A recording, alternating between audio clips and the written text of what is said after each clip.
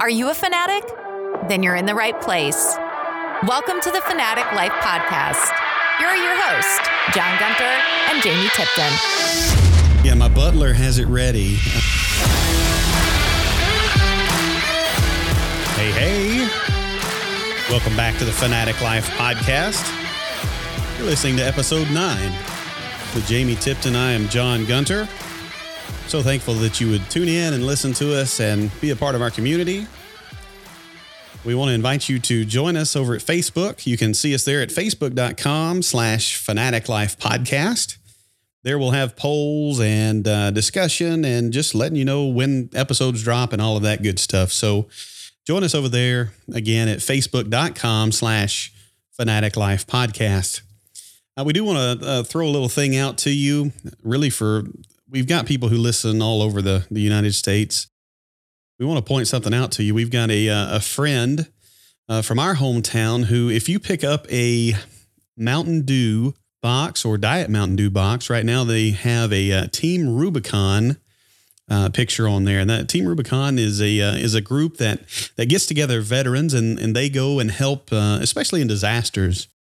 But if you look on there, and we got one tonight, over on the left-hand side, you'll see a man with 2 prosthetic legs, and that is a guy that grew up just right where we did. He got into, I believe he caught a grenade over in a war in Iraq, and so he's there on the Team Rubicon on a Mountain Dew or Diet Mountain Dew box.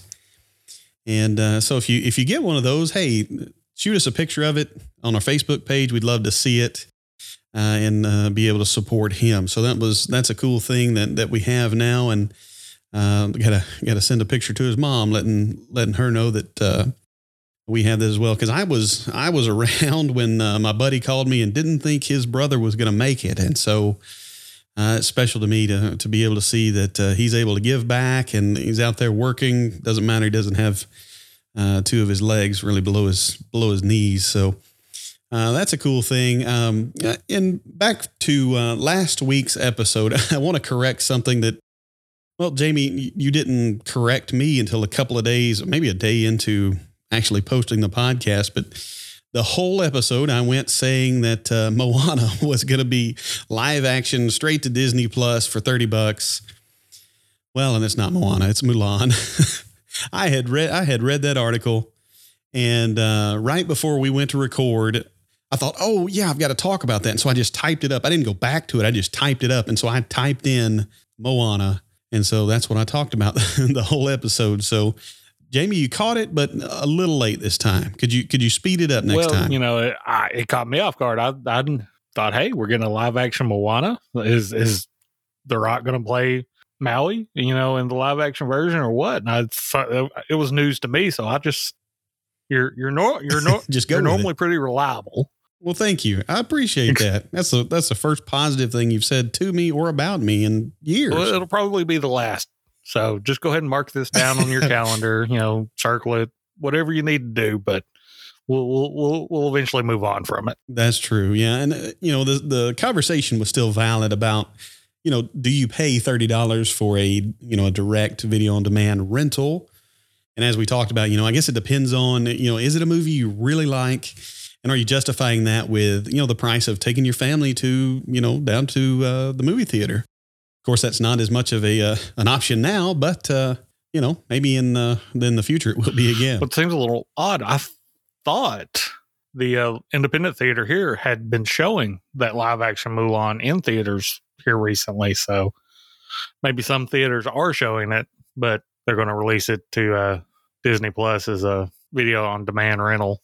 That may be the case. I don't know. Well, I felt like an idiot, but like I said, the conversation was valid either way. But next time I'll go back to the article before I just type something down that I think I have right in my head. It's always dangerous.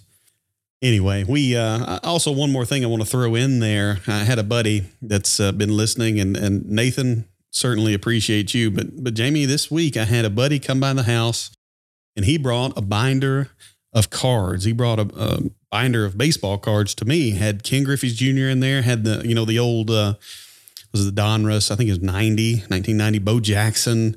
all those cards from our era that you've seen them all. They're all, things that have come across probably your hands before. But he dropped by and he said, "Man, you can have all these." And so I am very appreciative of that. So I have some other cards to go through. Now, he even had you ever seen a Bill Clinton baseball card? No, I have not. I have actually, one. I take that back. Is it the Hot Springs, produced by the Hot Springs Chamber of Commerce or whatever it was? No. Well, I don't know. I would have to go look at it, but if I'm remembering correctly, it was like a Houston Astros hat or something like that he had on. Huh. And that's an interesting card for sure. I have seen them locally around here that have it's like a baseball card. I can't remember. He had on it's like he was throwing out a first pitch at a game, and it like in the bottom corner it had the Visit Hot Springs logo. So I just kind of assumed it was a local collectible type item. Right. Now, hey, speaking of Hot Springs, that's something we probably need to get into sometime. You ever looked at the history of baseball that came through Hot Springs back in the day? Yes, I have. I've actually hit a few stops on the baseball trail up here. One of them including where Babe Ruth hit I think it was like the first recorded home run over 400 feet, where he knocked it out of the park and into the alligator farm that's across the street. Mm-hmm. So that was pretty neat. Yeah, wasn't that measured at some 500 and something? It may have been feet, something ridiculous. It may have been 500 feet. It's been so long since I've done it. Memories are a little fuzzy, once you get older in age.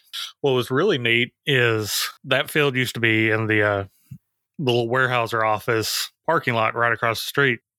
But there's another field just kind of up behind the alligator farm you can still kind of go to, and there's no stands, there's nothing that would even say it was a baseball field, but just walking up to it, you can tell it's a baseball field. Just the dimensions, just the way it sets, you can tell it's a baseball field. And to also think that, greats like the Babe set foot where you're setting foot, it's kind of a neat thing to do. Mm-hmm. Yeah, it wasn't there. There's either a marker. I know there's a marker where he hit it into the alligator farm, right? But is there a home plate up there? Or I'm just thinking of something else. There is a home plate in the parking lot, and I believe there's a marker there. I can't remember what the field used to be called. I've got an article in there in my bedroom right now. I just don't have access to it. But yeah, there's a lot of history up there because people would come and that would be their off season to hang around Hot Springs and be in those baths and really kind of live it up and all of that good stuff. And it's interesting to read about, especially for us in Arkansas who have never had a major league team to root for. I mean, you have to go outside the state. Our Razorbacks, that's why we're Razorback fans and pretty united in that. But is that we don't have a pro team. They are a pro team. So something like this is really pretty cool. Yeah, they credit Hot Springs as the birthplace of spring training. But there's several markers with historical facts up and down Bathhouse Row, which is the historical district in Hot Springs. There's several markers. Like I said, there's 2 or 3 around the alligator farm, and there's a few more sprinkled throughout the downtown area. Yeah, you can go and you can see some of these things. I think that's the article I have is about that kind of trail that you're talking about. And there's also, like some, Al Capone sightings, things like that too. Oh yeah, Al Capone. A lot of people frequented Hot Springs back in those days. Yeah, there's not supposedly, there is underground tunnels underneath Bathhouse Row from where they would transport liquor back in Prohibition days, to all the speakeasies and such. Yeah, not gonna keep some of these things down ever. No. So if there's a will, there's a way. Well, one of the things, we mentioned our Facebook page. One of the things we've done since last week is we put a poll up. Jamie and I, if you listen to episode 8, Jamie and I both did not like The Never Ending Story. Now, we understand that's a cult classic for a lot of people. And we were curious to kind of see, what it was like for those of you, especially those of you we already know, and what your opinion was about The Never Ending Story. What I'd really like to ask is, when's the last time you saw it? Because, I rewatched it, but our poll was, what do we have? I think only 29% were on our Right. side. Is that the last poll you got? That's the last one I looked at. Well, that's a good place to stop. I don't know how many days are left on the poll, but that's a good spot to stop. I think as of recording, there's like 2 days left. 2 days left. Well, I'm sure your wife will jump in there and mess that poll up. But hey, it's one of those things. We knew it probably wasn't going to be a popular opinion, but to each their own. And I'm certain that people will go and watch my favorite that I talked about, Dark Crystal, and not like it. So that's okay.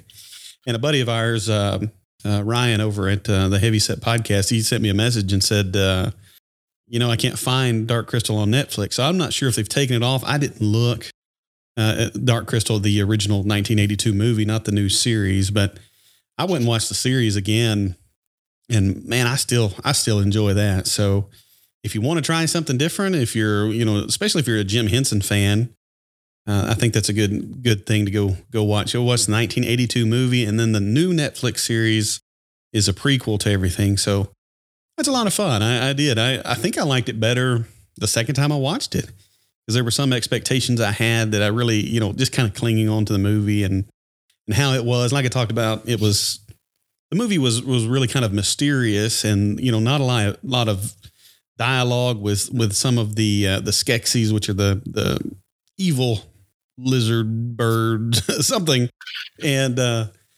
so they were able to be mysterious, a little more mysterious than when you open it up and have a season on Netflix. And so that was different for me. But even going back and watching it, I thought, no, they did a good job with this. So, and you have an interesting thing, you have Mark Hamill, who voices the scientist of the Skeksis, and so that's interesting. It does a fantastic job on that series. So the voices, just those creepy voices, just kind of add to everything, add to that mystery and kind of evil feeling. And but it's a good one. But we're okay. We're okay that you guys didn't agree with us. And but I would like to know, when's the last time you watched Neverending Story?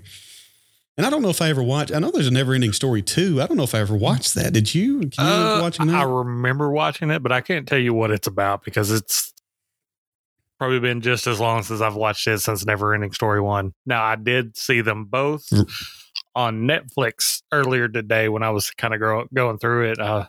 Both of them popped up, and I was like, oh, there they are, and kept going. Yeah. Oh, I got you. Well, and like I said, I remember coming to my dad's office after school, and like we had the videotape of the Neverending Story, and so that was one of the things we watched.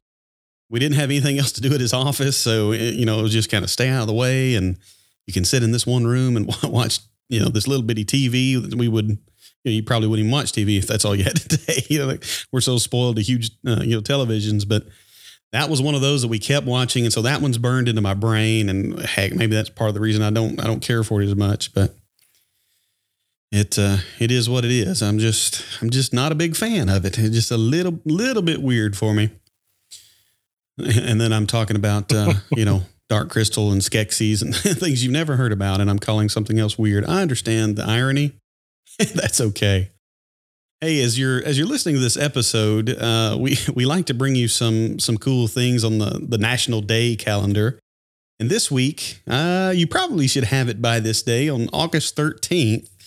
We're going to be talking about National Filet Mignon Day. I feel like I have to hold my pinky out. It sounds kind of fancy. But National Filet Mignon Day on August 13th. Jamie, when's the last time you had filet mignon? This morning for breakfast. Do you not have it every morning for breakfast at your house?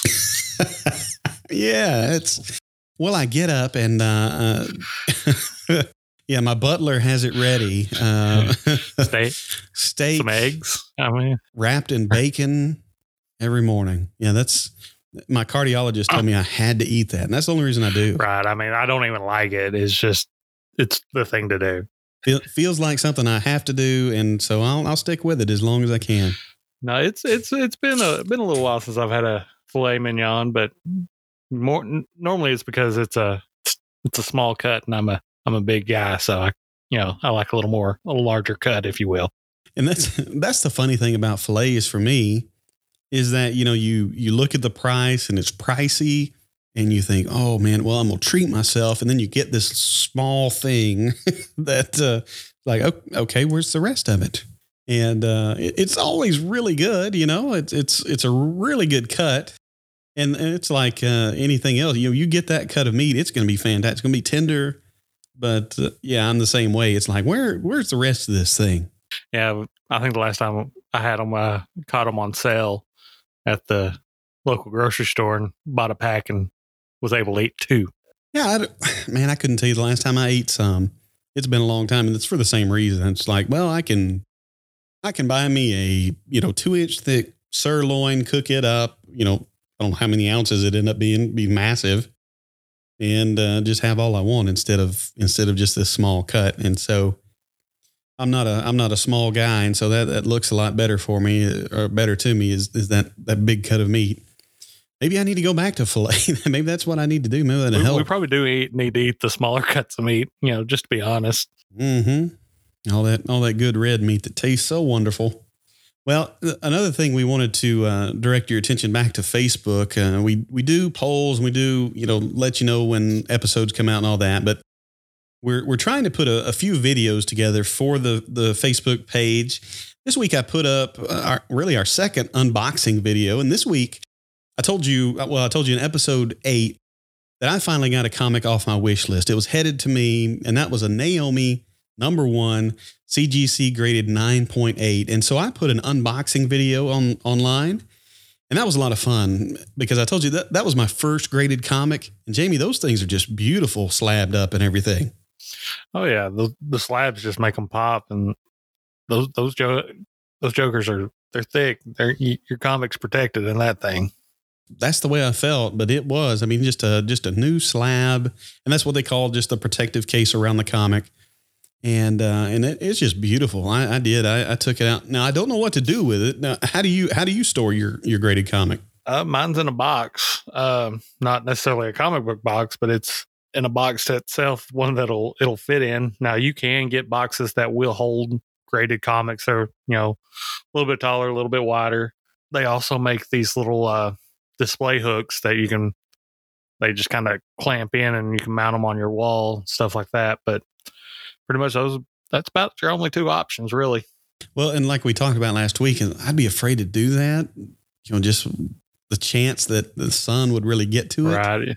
I don't know. I don't know if it's in your bedroom. You don't keep the windows open all the time. What type of chance it would be? Maybe I need to talk to someone who's done a lot of those. Because comic book shops, you have all of those displayed all the time. Where people can see them. They're out. So I don't know. I don't know how long it would take to mess one of those up. Or I guess since it's my first, I'll probably baby it. I took it straight to a place that was no chance of getting any sunlight whatsoever. Now, your newer comics are probably a little less likely to fade compared to your older ones, just because of the material used nowadays is head and shoulders above the quality that was used back in like even the early 90s, where it's almost just like your regular newspaper paper, just the pulp style paper. So right, it was pulp, and that's how they even fix some of those things, is to add more pulp to a crack or tear. It's crazy, that those things, and that's why so many of them are so valuable, is they're that old and really that fragile and still here. Well, I wish that all of them. Have you ever gotten one with the cardstock cover? Yes, they're usually like the blank covers. And I have actually seen at comic book conventions, you can take those to like the comic book artists there, and for a certain amount, they'll actually draw you a customized cover on that comic book. So it's kind of a neat concept too. Mm-hmm. Well, I have one. I think last year it was. I don't remember which issue it was, but it was The Goon, and it was just a beautiful cover, and it was that thick cardstock. So it was actually, a regular, normal front, cover to a comic, but it was that heavy cardstock. Man, I would pay a little extra if they would just make that right now. And I could, they have all the variants. Heck, why not have each one have a variant that's a cardstock, cover A, so I can get that and it'll hold up. These things are so fragile. And I'll tell you one thing about that. Since I've never had one graded, I was curious to get that Naomi #1 to see really, to look in there and to see what kind of shape that was in. And so I saw little nicks on both the top and the bottom on the corners. So I was actually glad to see that. And I was like, okay, good. So a 9.8 does have nicks, because it's hard to find a comic book. If you go to a comic shop, they're going to do tomorrow. Well, for us, we're recording this on a Tuesday. Most comic shops are going to have new comic book day. Well, really all comic shops, if they're any comic shop at all, will have new comic book day on Wednesday. And so as soon as they get those things, a lot of them are going to be nicked up. They're going to have different things. They got laid the wrong way. I don't know. There's so many problems that the distributor can have. I went to Branson one year and stopped by the comic shop up there, and I was talking to someone, and they said, we got all these comics in, and there was a toy thrown in here, because they're getting all these things from the same place, and so they just throw it all in one big box, and good luck. Right. So, and that's Diamond Distributors, and of course DC is. I think you mentioned in a previous episode that DC has kind of started their own thing, and that hasn't been completely flawless in the way that they've tried to do that.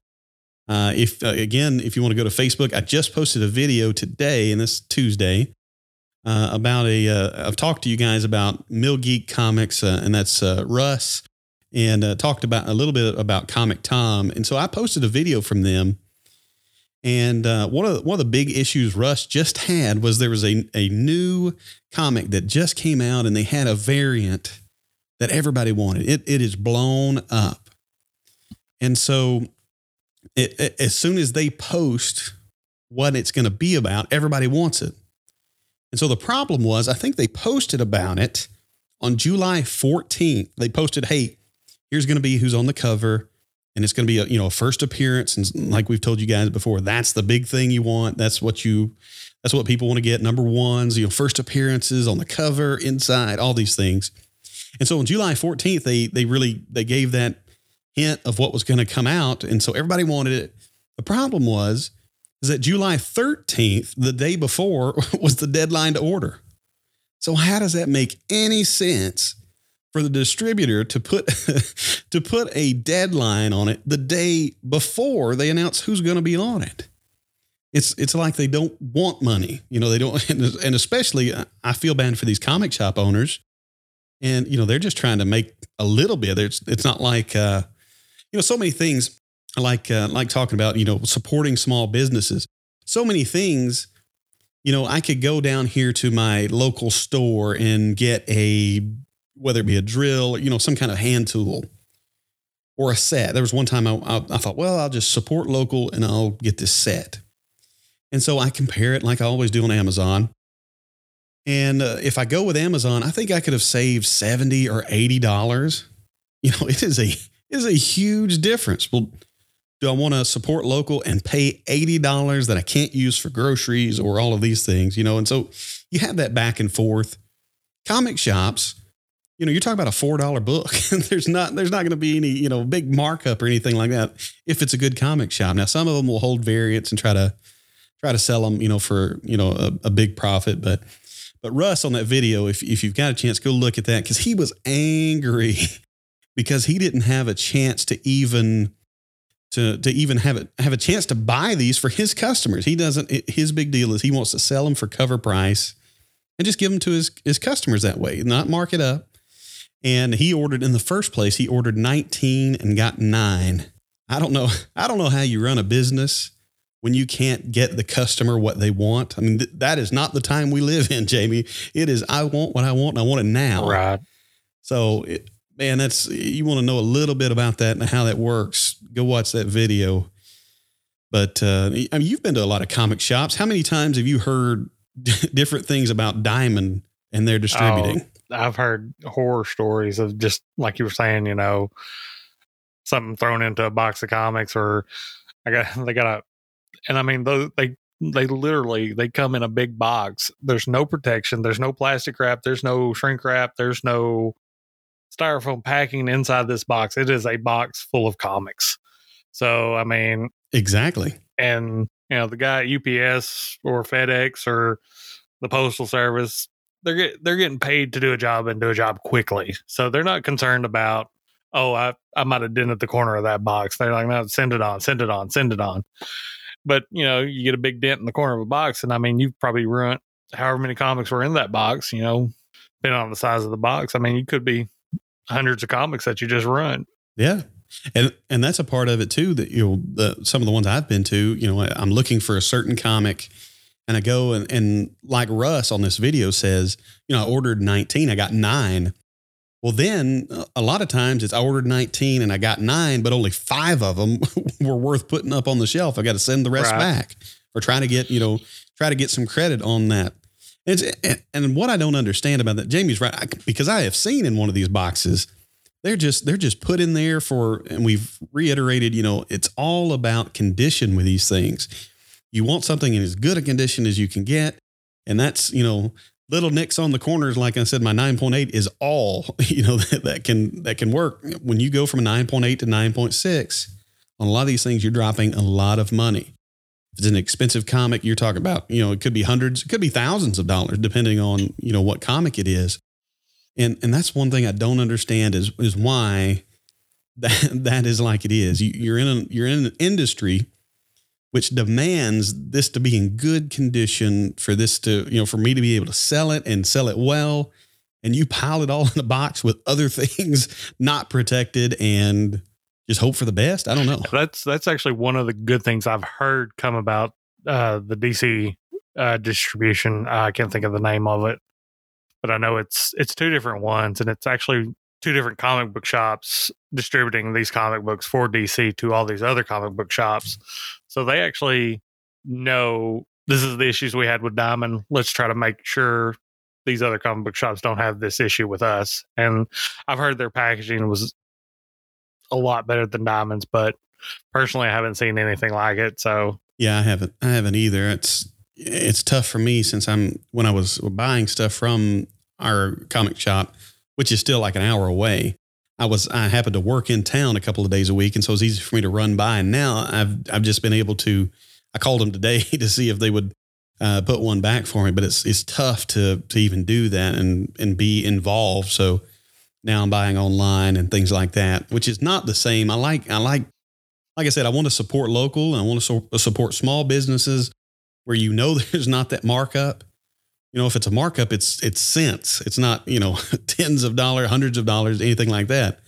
And so, but these comic shops will sell them for, you know, cover price. And so I like being a part of that and going and being there on New Comic Book Day on Wednesday and picking those out, trying to beat everybody else to the good, you know, the good copy that's in there or the variant or whatever. So yeah, that's a lot of fun. There's nothing like walking into a comic book shop and picking out, you know, the comic book you're wanting, because you get it right then and you know what condition it is. You know, when you order online, you're going to have to wait for it to be shipped to you. And then you run into that same issue. You don't know what kind of condition it's going to come to, how it's going to arrive at your house. So you may save money, but there's also a little bit of less peace of mind, I guess you would say. Right. Yeah, and I have used a couple of different online options. And one was that Mill Geek Comics. You can see, if you click on that video, in the video description, you can see a link to Russ's shop, Mill Geek Comics there. And I've used them and loved it. I probably need to go back to him. I've used mycomicshop.com, which if you order far enough out, I think instead of paying cover price, you get it for which is normally about $4 for cover price. You can get it if you order it far enough out, it's about $270, something like that, $280. So that's a pretty good discount. You know, if you know what you want or think you do. The only problem is just like this week, there's a new comic that's coming out that everybody wants, and I'm not going to be able to get it probably. That's why I called my comic shop, and I'll have to try and go get it in a week if they have it. Anyway, there's a lot of online options. I just got another one. I was trying to see here if I still had it pulled up. Oh, this is fantastic. Yeah, Things from Another World. It's tfaw.com. I just got on there, and so I'll be getting I don't know when I'll be getting my first option because I've pre-ordered a lot, several things.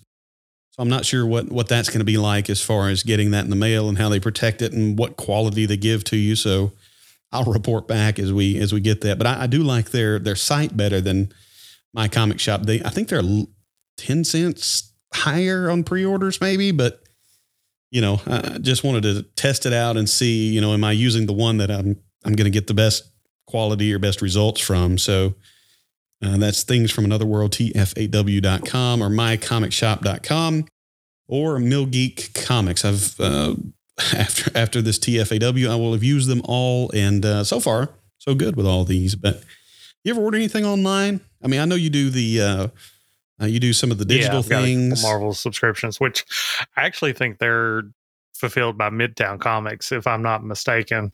I was reading into it a little more, but I actually go through Midtown Comics, which has their own site. You go through Marvel subscriptions.com and if you don't know what Midtown is if you get into comic books, you're going to know Midtown because they're in New York. I've never seen it, but just from the way it comes up, it's got to be huge. I think they have 2 or 3 storefronts in New York. Okay. That would make sense because like I said, you get into comics, you're going to hear about that. Right. And, of course I got one in the mail today. Of course, like I said, it's in a plastic little cellophane bag with not even about a postcard thickness piece of paper in the front of it. And lo and behold, that bottom corner is bent. So it's just kind of one of those. No. But no. I get it. Where'd you get that one from? It was the Marvel subscriptions. Oh, goodness. Okay. So, you do get a good deal, but you're also taking that risk. And I understand I'm paying basically $2 an issue and they're shipping them to me for that price. So I understand they got to cut costs somewhere. Yeah. And that's, shipping, we get used to things like Amazon Prime. And so when you actually have something shipped like that, it's a little bit of sticker shock. I told you, I'm trying out this new site, TFAW. And so when you set that up, you set up your pre-orders and you set up how you want it shipped and all this stuff. And so I accidentally did UPS insured or something like that. And I thought, well, I'm getting enough that this will probably be like $7 or $8 and all this. And of course you said how often you want it to send to you. Cause if you want it every week, it's going to get expensive. But I looked and my first pre-order was coming out. They sent me an email and with all my pre-orders and the shipping, shipping frequency, this first one worked out to where I was getting one comic. So we're talking, $2.80, something like that, maybe $3. That weighs like 2 ounces. 2 ounces. And so I was doing UPS insured and the shipping was going to cost me like $19 or something. That book better be worth a lot of money quickly. And that's probably not the case, but I looked at that. I thought, oh my goodness, I've got to change that. I talked about just the Postal Service right now is slow. They've had some things in the news that you can read about, but just getting anything's a little bit slow. And so I really prefer UPS right now, but not for one comic insured where it's going to cost me, $22, $23 for one comic. 10 times the value of the comic. Exactly. Yeah, exactly. I'm not signing up for that. That's just, there's some like the one that Russ is upset about on that video, you would pay that. And the crazy thing is that this comic that he's talking about, people will go on eBay and they will try to pre-buy it. So some comic shops will order enough. And some of these variants, like we've talked about, if it's a 1 in 25 variant, you've got to order 25 regular covers to get one variant. Or if it's a 1 in 50, same thing, order 50 and get one. And so some people pre-bought these things for $300. I think even more than that. But I know it was around 300 anyway. But a week after this one came out, people are buying it for $190 on eBay. So they've already lost that much money. Just crazy. And so there's a lot that goes into that. But if that was the case, I'd pay the $20 for UPS, but not the one I had coming. That just wasn't worth it. It was just one I wanted because of the cover, and I'm trying out the series to see if I like the series, to want to subscribe to it, but. Yeah, I just had a little bit of sticker shock on that. So just watch that. If you try out some of these things, make sure you know what the shipping schedule is and how much that's going to cost you. Again, if I'm going to do comic books, I guess I'd be hesitant to do what you're doing with Marvel because of that. We all have the mail, and we've all gotten that letter or that document or whatever that is just worn out. Look like it is like, if it could talk, where have you been? And so to get a comic book that way, and heck, you're lucky it's just a corner, but a corner is a big deal in a comic book. And I mean, it didn't have any creases in it. So, I mean, I could put a book or something on it to flatten it out, but it's like, you can tell it's been through the mail pretty much. But I do it because I enjoy reading them more than anything. Mm-hmm. And it's not something I'm looking to resell anyway. So it's like, well, it is what it is. That's true. I'll put it in a bag and board and put it in my box, and after I read it, and that'll be that. Right. And that's, because my focus is what it is, where I want to read, but I also have an eye on, trying to get that new one and get several different copies of it so I can sell it and maybe pay for some other ones. Since that's my mindset, I am just very mindful of the condition and being careful, but it's kind of like my vehicles. I'm not the kind of guy that buys a new vehicle, because when you do the math and how much they depreciate it, it's kind of depressing. But anyway, just wanting to use it. I don't want to get that new vehicle and then have to worry all the time about scratching it or, just messing it up in any way. And so I buy used vehicles. And that's kind of the same way I would feel a little freedom if I got that comic book in the mail, because now I can just read it and not worry about it. Not worry about messing up any of those corners and all of that stuff. So I get what you're saying. Absolutely. If I'm just reading, hey, we're good to go. We'll read this thing. And like you said, still stick it in a bag and board. It'll look good anyway, and enjoy your comic. That's right. Well, some big news coming out of college football. Some of our worst fears almost being realized in front of us. We're still wondering whether or not we will have a college football season this fall. Now, some of the conferences have already come out and said no.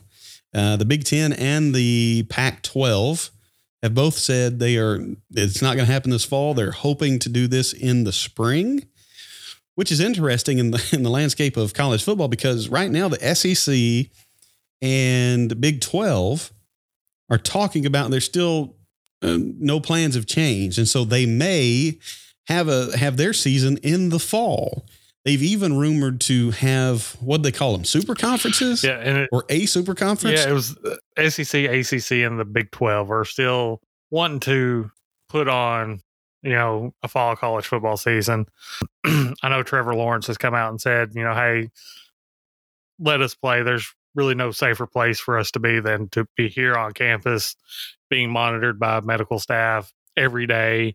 And he does have a point there with that.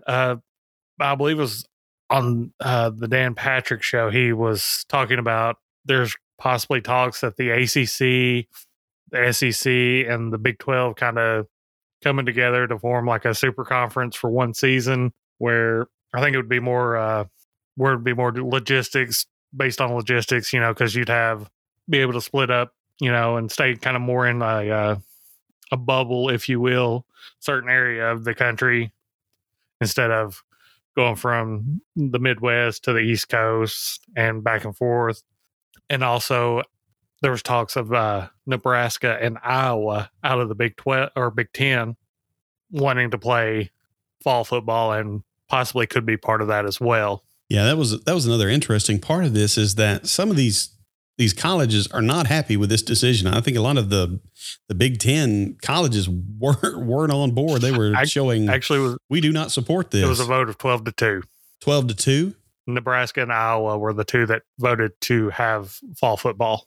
Man, what I was reading was, people even like Ohio State had come out about this. I have to go back and check that. But yeah, that's an interesting thing that, you wonder how they would do this. How would you break up the schedule? I think you'd have to dismantle it really to do a so-called super conference. Because like we said, even in the SEC, we're all in one conference, but that stretches from Texas A&M over to Florida and South Carolina. And so that's a long distance. Of course, if you include like the Big 12 and things like that for us here in Arkansas, then you can include some closer surrounding areas. I'm okay with dismantling our schedule for this year. Oh yeah. That's something that I know our non-Arkansas fans don't care a thing about, but we here in Arkansas have not won very much. I think 2 games a year for the last couple of years. Fired a coach, have a new coach. And so we're in the SEC West. And of course that means we have A&M, LSU, Alabama, all of these teams that have been in the last 10 years, you can go back and look at really rises in a lot of them. And so we have a tough conference schedule year in, year out. And so this year they said, well, okay, we'll keep it in the conference. We'll just go from 8 conference games to 10. Well, the 2 teams they add for Arkansas this year are from the East. And, we're hoping for, give me Tennessee and Vanderbilt, give somebody close. And they haven't been a powerhouse lately. No, we get Florida and Georgia. Tennessee's actually already on the schedule for us this year because they're the one that rotates out. Oh, were they? I didn't even see that. Okay. We've got Tennessee on the schedule as well. Well, I'm for that. I'm just not for Florida and Georgia added into the rest of this mess we play. Why don't y'all play cupcake? Why do y'all play cupcakes? Because the rest of it's terrible. That's why. Oh, yeah. So, just keep an eye out for these, these changes in college football. I don't know what it's going to be like. It's going to be crazy. I mean, just think about the implications if what looks like is happening right now. And of course that may change by the time this thing hits the air. But imagine part of your college football being played in the fall and the rest being played in the spring. All right. Who's national champion? Right. How do you determine this anymore? Well, I mean, Pac-12, Big 10, nobody was coming out of there. So, we're good. Yeah, that's definitely been true as of late. You have your Ohio State and Michigan seem to stay in it for most of the year. And that's about your only shot out of either of those conferences. Until they play Ohio State. Yeah, until one plays the other. And that's where you look at the SEC and like, well, see, that's what we're talking about right there. Is we've all got to play each other. And it's horrible. But it's going to be interesting to see what happens with that because, man, I do want college football. I've told you guys, hey, my favorite time is the fall. It cools off. I'm a big deer hunter, love doing that. And so sitting out in the woods, a big part of my fall. And then, of course, college football. And so, man, I don't know what it'll do. If I don't have it, I guess I'll just deer hunt more. But one of the questions I want to ask you, Jamie, and I'll respond as well, but what does a fall college football Saturday look like for you? Do you have a way you go about that? Do you work some Saturdays? What does that look like for you? Or do you make time for it? I work most Saturdays. If I get off early enough, I'll catch a game. Usually I'll just come down to my den and put it on the TV. That way save my wife from having to listen to it and listen to me. But normally I just kind of kick back, relax, and just watch some football. There you go. Well, mine's different because I haven't worked on Saturdays, technically in a got to go to work job in a while. So most Saturdays for me are trying to, I'm a minister. And so I'm trying to relax a little bit on Saturday before I speak on Sunday. And so on Saturday, I really, I love to get up. If I was giving the perfect Saturday, to get up early enough right when game day comes on, college game day, and it's cool enough outside that I've got the window cracked or something like that. And this is the kind of nerd I am. In my living room, I actually have, of course, we've got the regular big TV, and then I actually bought a TV cart. So I've got another TV that I can wheel wherever I want to in the house. And so I'll have my PlayStation on it. And so a lot of Saturdays I will set up early. I'll watch College Game Day. And on the PlayStation, on a different TV in the same room, I'll be playing something like, well, back in the day when you could play NCAA football, that's what I'd be doing. But nowadays, it'll be Madden playing NFL while I'm doing this. And so I'm getting like a full exposure to football on Saturdays. And that's kind of changed a little bit over the last few years. I've got two little boys running around the house and, wanting to do stuff with daddy. And so we do more of that. But they just kind of tune the TV out right now. They're not into football yet. But that's my Saturday. Just love hearing that music. And, well, as I'm thinking about how things have changed over the last couple of years, some of those things may be just because Arkansas has been terrible. And so I've approached Saturday in a different way because it's horrible. But yeah, always some good food. My wife gets into it. She loves having the football on Saturday and just kind of enjoying that atmosphere, I guess. So that's a big deal for me. But, if I don't have it this fall, it will stink. I'm going to be busy enough as it is. With or without it, but I think I'll just focus more on deer hunting. So I don't know, man. I just right now I'm still pessimistic with these conferences dropping out that we'll be able to have it, or at least even if we start it, that we'd be able to finish it. But I don't know. I guess I need to be more hopeful, but we'll certainly see. All right, we wanted to before we run out of time. Don't want to take you guys all day. I think we ran a longer episode last week, but we mentioned last week, we mentioned the Microsoft had their game showcase, and I didn't like it at all. That came across, if you listen to the episode, as a game showcase. I thought they failed. I really did. That they call it a game showcase, and they played a lot of non-gameplay, and they played Halo that looked like old generation Halo, and they showed us Tetris, which, if you're a Tetris fan, have at it. But on a next gen system that's everybody's anticipating all these graphics and all these wonderful things, Tetris is not the way to go. It is not the way to go. And so a lot of these things didn't get us excited, and even got a lot of people angry. And I told you, I felt like that showcase for Microsoft actually sold a bunch of PS5s. And I really believe that. I think that's going to be the case.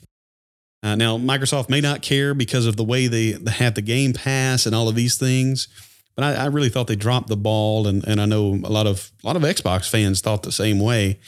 But today, again, our friend Ryan over at the Heavy Set Podcast sent me a message. He said, "Man, I heard you talk about this on the show, so I just want you to know that Halo has actually been delayed." And so I was surprised and not surprised at the same time, because like I said, all that I had read, remember, I had this negative reaction to it, and I thought, well, maybe it's just me, maybe it's just me seeing this. And then I jump on Reddit and places like that, and everybody's slamming it. So, okay, it's not me.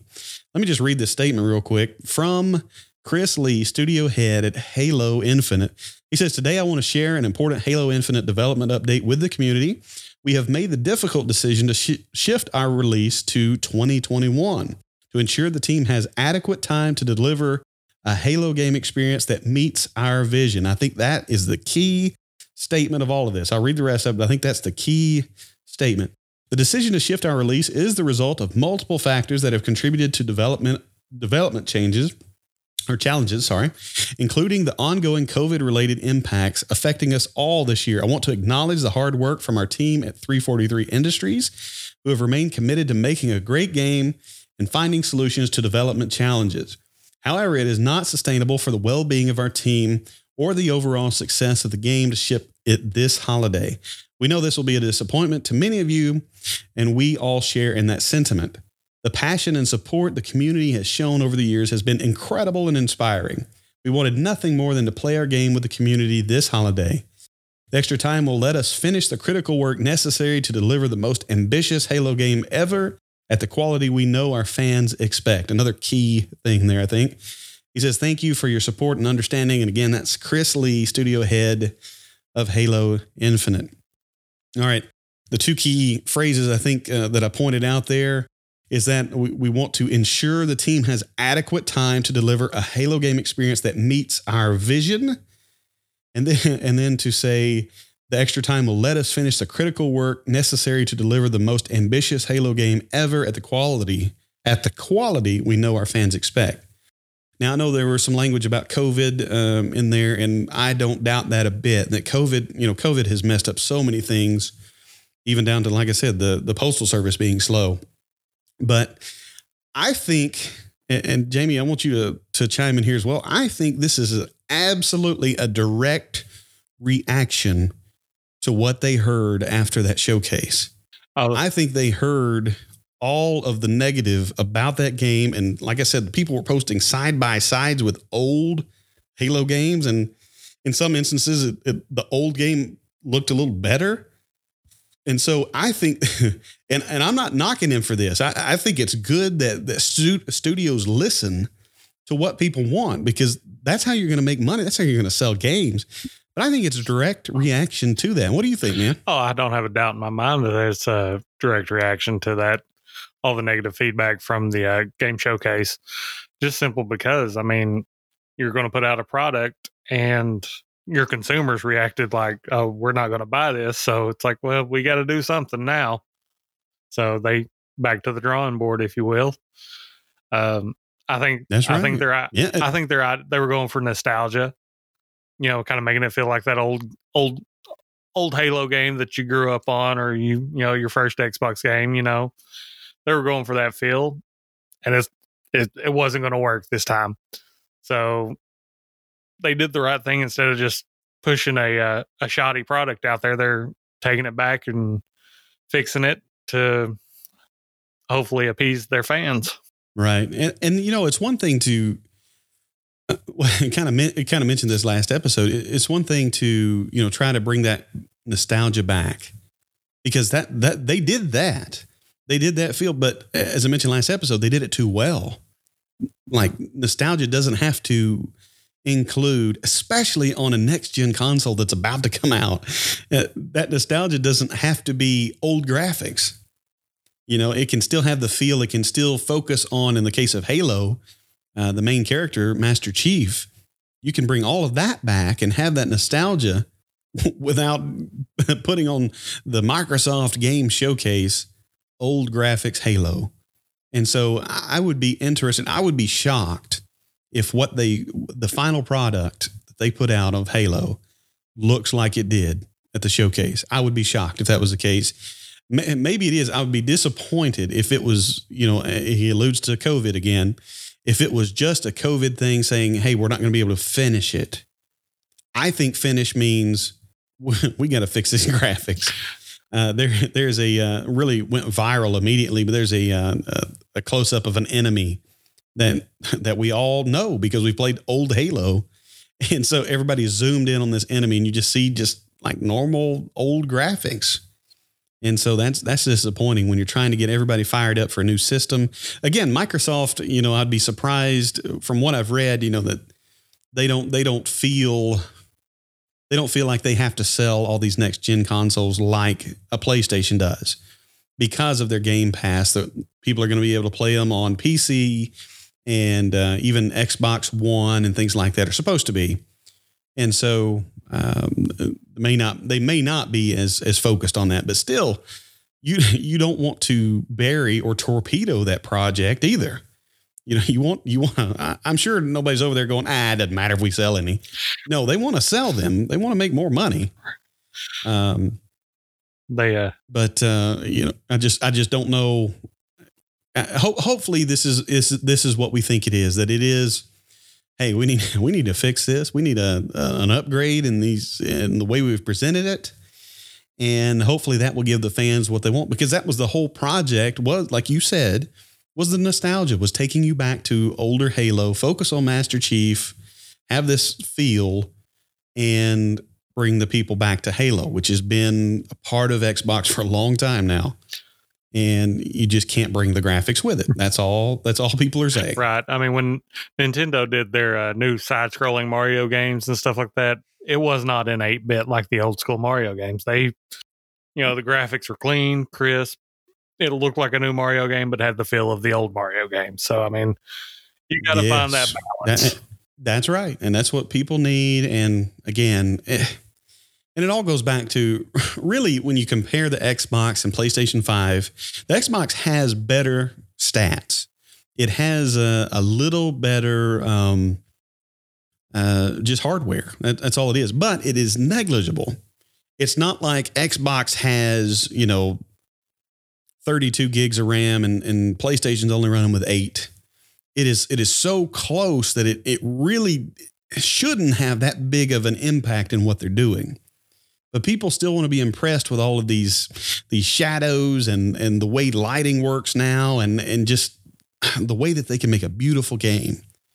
And so as you do that and you're presenting that and you're trying to get your fan base fired up about it, you really have to bring something. And that's something with good gameplay and nice graphics. And they failed on that front. So I know, as I was talking to Ryan or messaging him today, I know they'll have some awesome games for it. And I know, there'll be some that I'd want to play and do that. But right now, I'm on hold. I want to see what they come up with, how they address this, and how they go after it after putting up what I think was a stinker. Again, hey, Game Pass came off wonderful, but it was a game showcase, not Game Pass showcase. So we'll just see what they do, and hopefully they'll make it. They'll make some changes and give us Halo. Hey, that's what we want. So, all right, we do want to talk for just a couple of minutes. Another sport cards have been off the chart. In the last year, they have just gone through the roof. We've talked some about that and the way that it's really changed, and it is really for the people with money right now. People, it is just crazy. I should bring you some stats about how much some of these hobby boxes cost. And all of these things, because a lot of you, if you're our age or around our age, which I'm about to be 38, but Jamie's just behind me. But if you're around our age, you remember you could buy a box, you could buy a big box, and it might be a little expensive, but it wasn't terrible. And I'm talking about card companies like Panini. Some of these things are coming out at like $800 and $900 to get into these big boxes and things. So it is just nuts the way the money you can spend right now. Now, the thing we want to bring to you, I don't know whether it's depressing or exciting or what. Jamie, I'll let you take it over. If you're a basketball fan, maybe this is something that excites you. For me, it's just one more missed opportunity. Right. It was talking about the 1986-87 Fleer box. Basically, it was a retail box that had several boxes of unopened card packs in it. I believe it was a box of 12 cards. It was a case of 12 boxes with 36 packs in it. 1986-87 Fleer had the Michael Jordan rookie card, Charles Barkley rookie card, Karl Malone, Hakeem Olajuwon, Clyde Drexler. Now, I mean, all these players weren't rookies that year, but for a time there, Topps wasn't producing basketball cards, and nobody was producing basketball cards from a spot there in the 80s. So when Fleer started doing it, they just churned out all these rookie cards in this one set. But that box sold at auction for nearly $1.8 million. The way they figured it, there's a possibility of up to 40 Michael Jordan rookie cards in that box. Hopefully their predictions are right for whoever bought it, because I would hate to pay $1.8 million and not get a single one, but that would be my luck as well. Oh my goodness. Yeah. It would be mine too. The one box, this was the rarest box because it had no Jordans in it whatsoever. Congratulations, sir. You just lost $1.8 million. Yeah, that was just a crazy story to hear, man. Yeah, I mean, it was a case of cards that would go to a retail establishment, and then they would take out the little shelf package and put it out on the shelf, and then kids like me and you would come along and pay 50 cents for that pack of cards. That's how much these cards sold for back in 86, 87 was 50 cents. And they had trouble moving those cards at 50 cents a pack.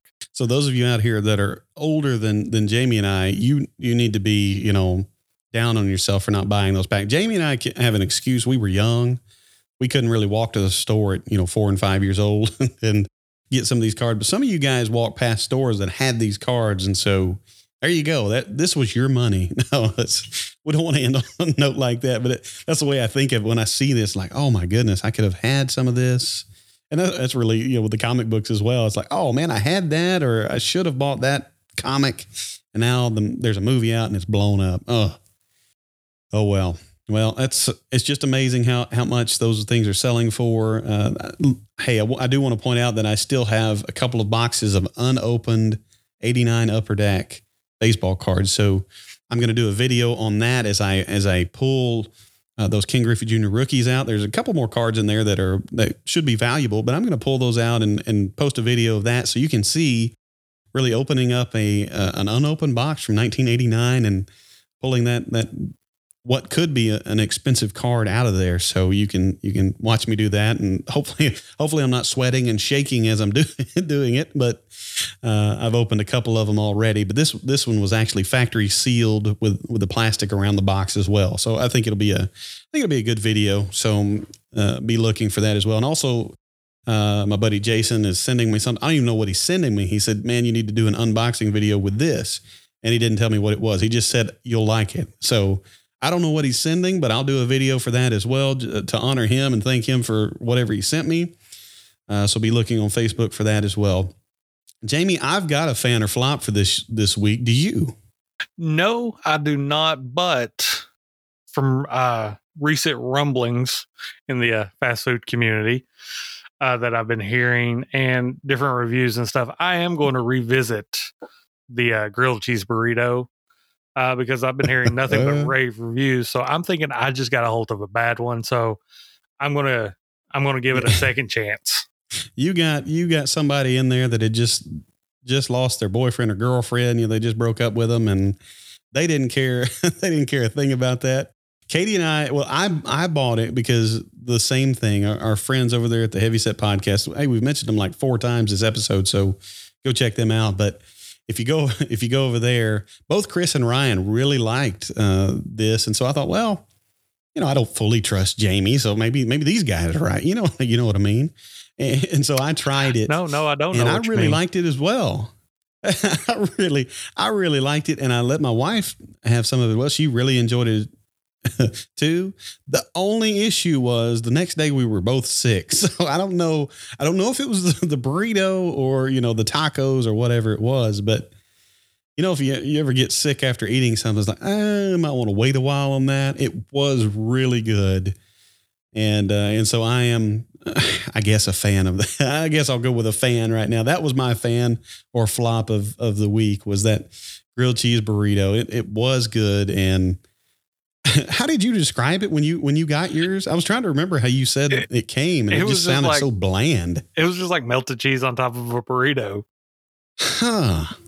Yeah, mine was, I don't know. It was not, I was trying to picture how you describe that. And so when I got it, I thought, okay, well, this doesn't look like what Jamie said. So I'm not sure. Maybe you got the guy who that was his first day on the job and he thought, hey, grilled cheese, slap some cheese. Yeah. I was thinking, say it looked more like he slapped it. He threw it in the microwave to melt the cheese, then put it on their little griller and grilled it. Huh. Well, I'm not a guy who takes a picture of food a whole lot, unless I'm trying to make something pretty, and then I do that for myself. But I don't know if I do. Every once in a while I'll take a picture, like if I go to a place and it has huge pancakes, like there's no way you're going to eat this size pancake. But that would have been a good thing to have a picture of, just so I could see what you were describing. It just does not sound like what the rest of us ate when we ordered the same thing. It did not look like the picture on the menu. Not even close. Not, because I know what I had, and it does not. What I had and what I ate was not what you described. So I don't know. That'll be a good thing to try. And it was too, like right when they first rolled out. So they may not have had all the supplies, and they're like, you know what, this guy doesn't know the difference, so send it on out. The only thing that would have made yours worse is like back when we were in school and we had PE, what was it, fourth period? Fourth period, right before lunch. And we'd get in and everybody had already eaten. And so they couldn't catch up with the burritos they were trying to cook. And so a lot of times you'd sit down to eat your burrito because you were starving and it was still frozen in the middle. You remember that? Unfortunately, I do. Yeah, that was not the best part of school lunches back in the day. Coming in hot, sweaty, ready to eat, and get that good old frozen burrito. But at least yours was warm, I guess. Right. But It was warm. It does sound like somebody. And I mean, somebody did not care. It's not that the burrito tasted bad either. I mean, it was a Taco Bell burrito. It tasted like a Taco Bell burrito. I mean, what more could I say? It's just my expectations versus what I got was not where it needed to be. Yeah, but I mean, even with you saying it was just a Taco Bell burrito, this is not just a Taco Bell burrito. I mean, there's a lot of other ingredients in there. This should not be like, this is something I've eaten before, plus some cheese on the outside. Well, I mean, that's what I got. That's what I'm telling you. That's what I'm saying, I got. Man. It's like, that's why I was disappointed. It was like, okay. Oh yeah. You know? So yeah. That's what I'm saying. It's just, you got the wrong thing. And hey, I'll be looking forward to seeing what you come up with when you taste it again. And hey, take a picture of this. If it looks the same, especially if it looks different, hey, it'd be fine. But if it looks the same, this cheese like you're describing, hey, I want to see a picture of that. I was going to say there's a couple more Taco Bells in town. I may have to try one of them out instead of the one I went to. Try a different spot. Yeah. Oh, I'll tell you what I really hate, and that is getting something I didn't order, or ordering it, because for a lot of us, we don't actually live near things. And so, especially when you're driving or you get home and it's like, okay, half my order's not in here, or sometimes you get somebody else's order or whatever. And hey, I know people make mistakes, but that's the worst when you're like looking forward to something, or in this case, looking forward to trying something new. And it's like, what in the world? That's why I always, to this day, I still check the order before I drive off. Do you really? If it's a large order. Do you not feel bad doing that? Like, I don't check it in. I don't check it in the window. I'll pull up so they can get the rest of the people. I'll like pull over into a parking spot, check it, and then go. Okay. Well, and this is probably me. Everybody's got a different personality and how you feel about things. Because my first job was working in a bank. And so you're dealing with some very important things in the form of greenbacks. And so what was always, I don't know, I probably took it personally, and I shouldn't, because it's so important to have your money right. But I'd be in the drive-through window, and I'd be counting somebody's money in front of them, saying it into the microphone here, 20, 40, 60, doing all this where you can see me. And then put it through the window, and then they start doing it before they drive off. And it was just always like embarrassing. Like, you don't trust, you just saw me do this. Oh, I wouldn't trust you either. It's just me. Well, thanks. But that's kind of why I always drive off. I probably should do exactly what you do, is just pull up a little bit and check that. It would save me a lot of heartache, because, I wouldn't get home and then say, well, didn't get my cinnamon twists. Which, by the way, they did leave out of my last order. So I'm a little upset, but I guess I'll get over it. Maybe I'll start doing what you're doing, but I don't know. All right. Anything else on your food experience, Jamie? No, that pretty well wraps it up for, this week as well. Well, go ahead. It's late tonight. Go ahead and go out to Taco Bell, make you one more bad decision tonight. And just go ahead and text me. I'll check that in the morning and see how it was. Well, unfortunately, the Taco Bells here aren't 24 hours unless it's the weekend. I got you. Well, if any of the rest of you guys, and like we said, we've heard from a couple of our friends that really raved about this. If anybody else has tried this, hey, we want to hear what you think. I am under the impression that Jamie just got the wrong thing. Like, it was a combination of wrong things that he ended up eating that day, because I did like it, even though, like I said, the next day, both me and the wife weren't feeling real well, but I'm okay. It's forgivable. We didn't end up in the hospital or anything. So, but let us know, if you've tried this grilled cheese burrito. Hey, I want to hear about it. See if you liked it as well. And sorry that we're doing a lot of fast food, but I would imagine for those of you who don't live in the exact towns we live in, some kind of local diner is not going to appeal to you. You probably don't care. Well, you probably don't care if we like Taco Bell either, but you probably don't care if we like the mom and pop shop down the road here, because you can't get to it. So it doesn't matter. But we just try to bring you some things that maybe you have access to. And so what I want to do and be looking for in the future is I want to compile a list of some things that we've mentioned on here. So if you ever want to refer back to that, you'll have a link to it. And so, again, check our Facebook page. At some point, we'll have a website up and active, and you can check that as well. But, hey, just get involved. Facebook.com/Fanatic Life Podcast. Again, we're so thankful you join us. And that's it for episode 9. These things are flying by. And we're enjoying bringing them to you. So for Jamie, I'm John. We hope you guys have a wonderful week. We'll see you later. Next week, John opens a box of rattlesnakes.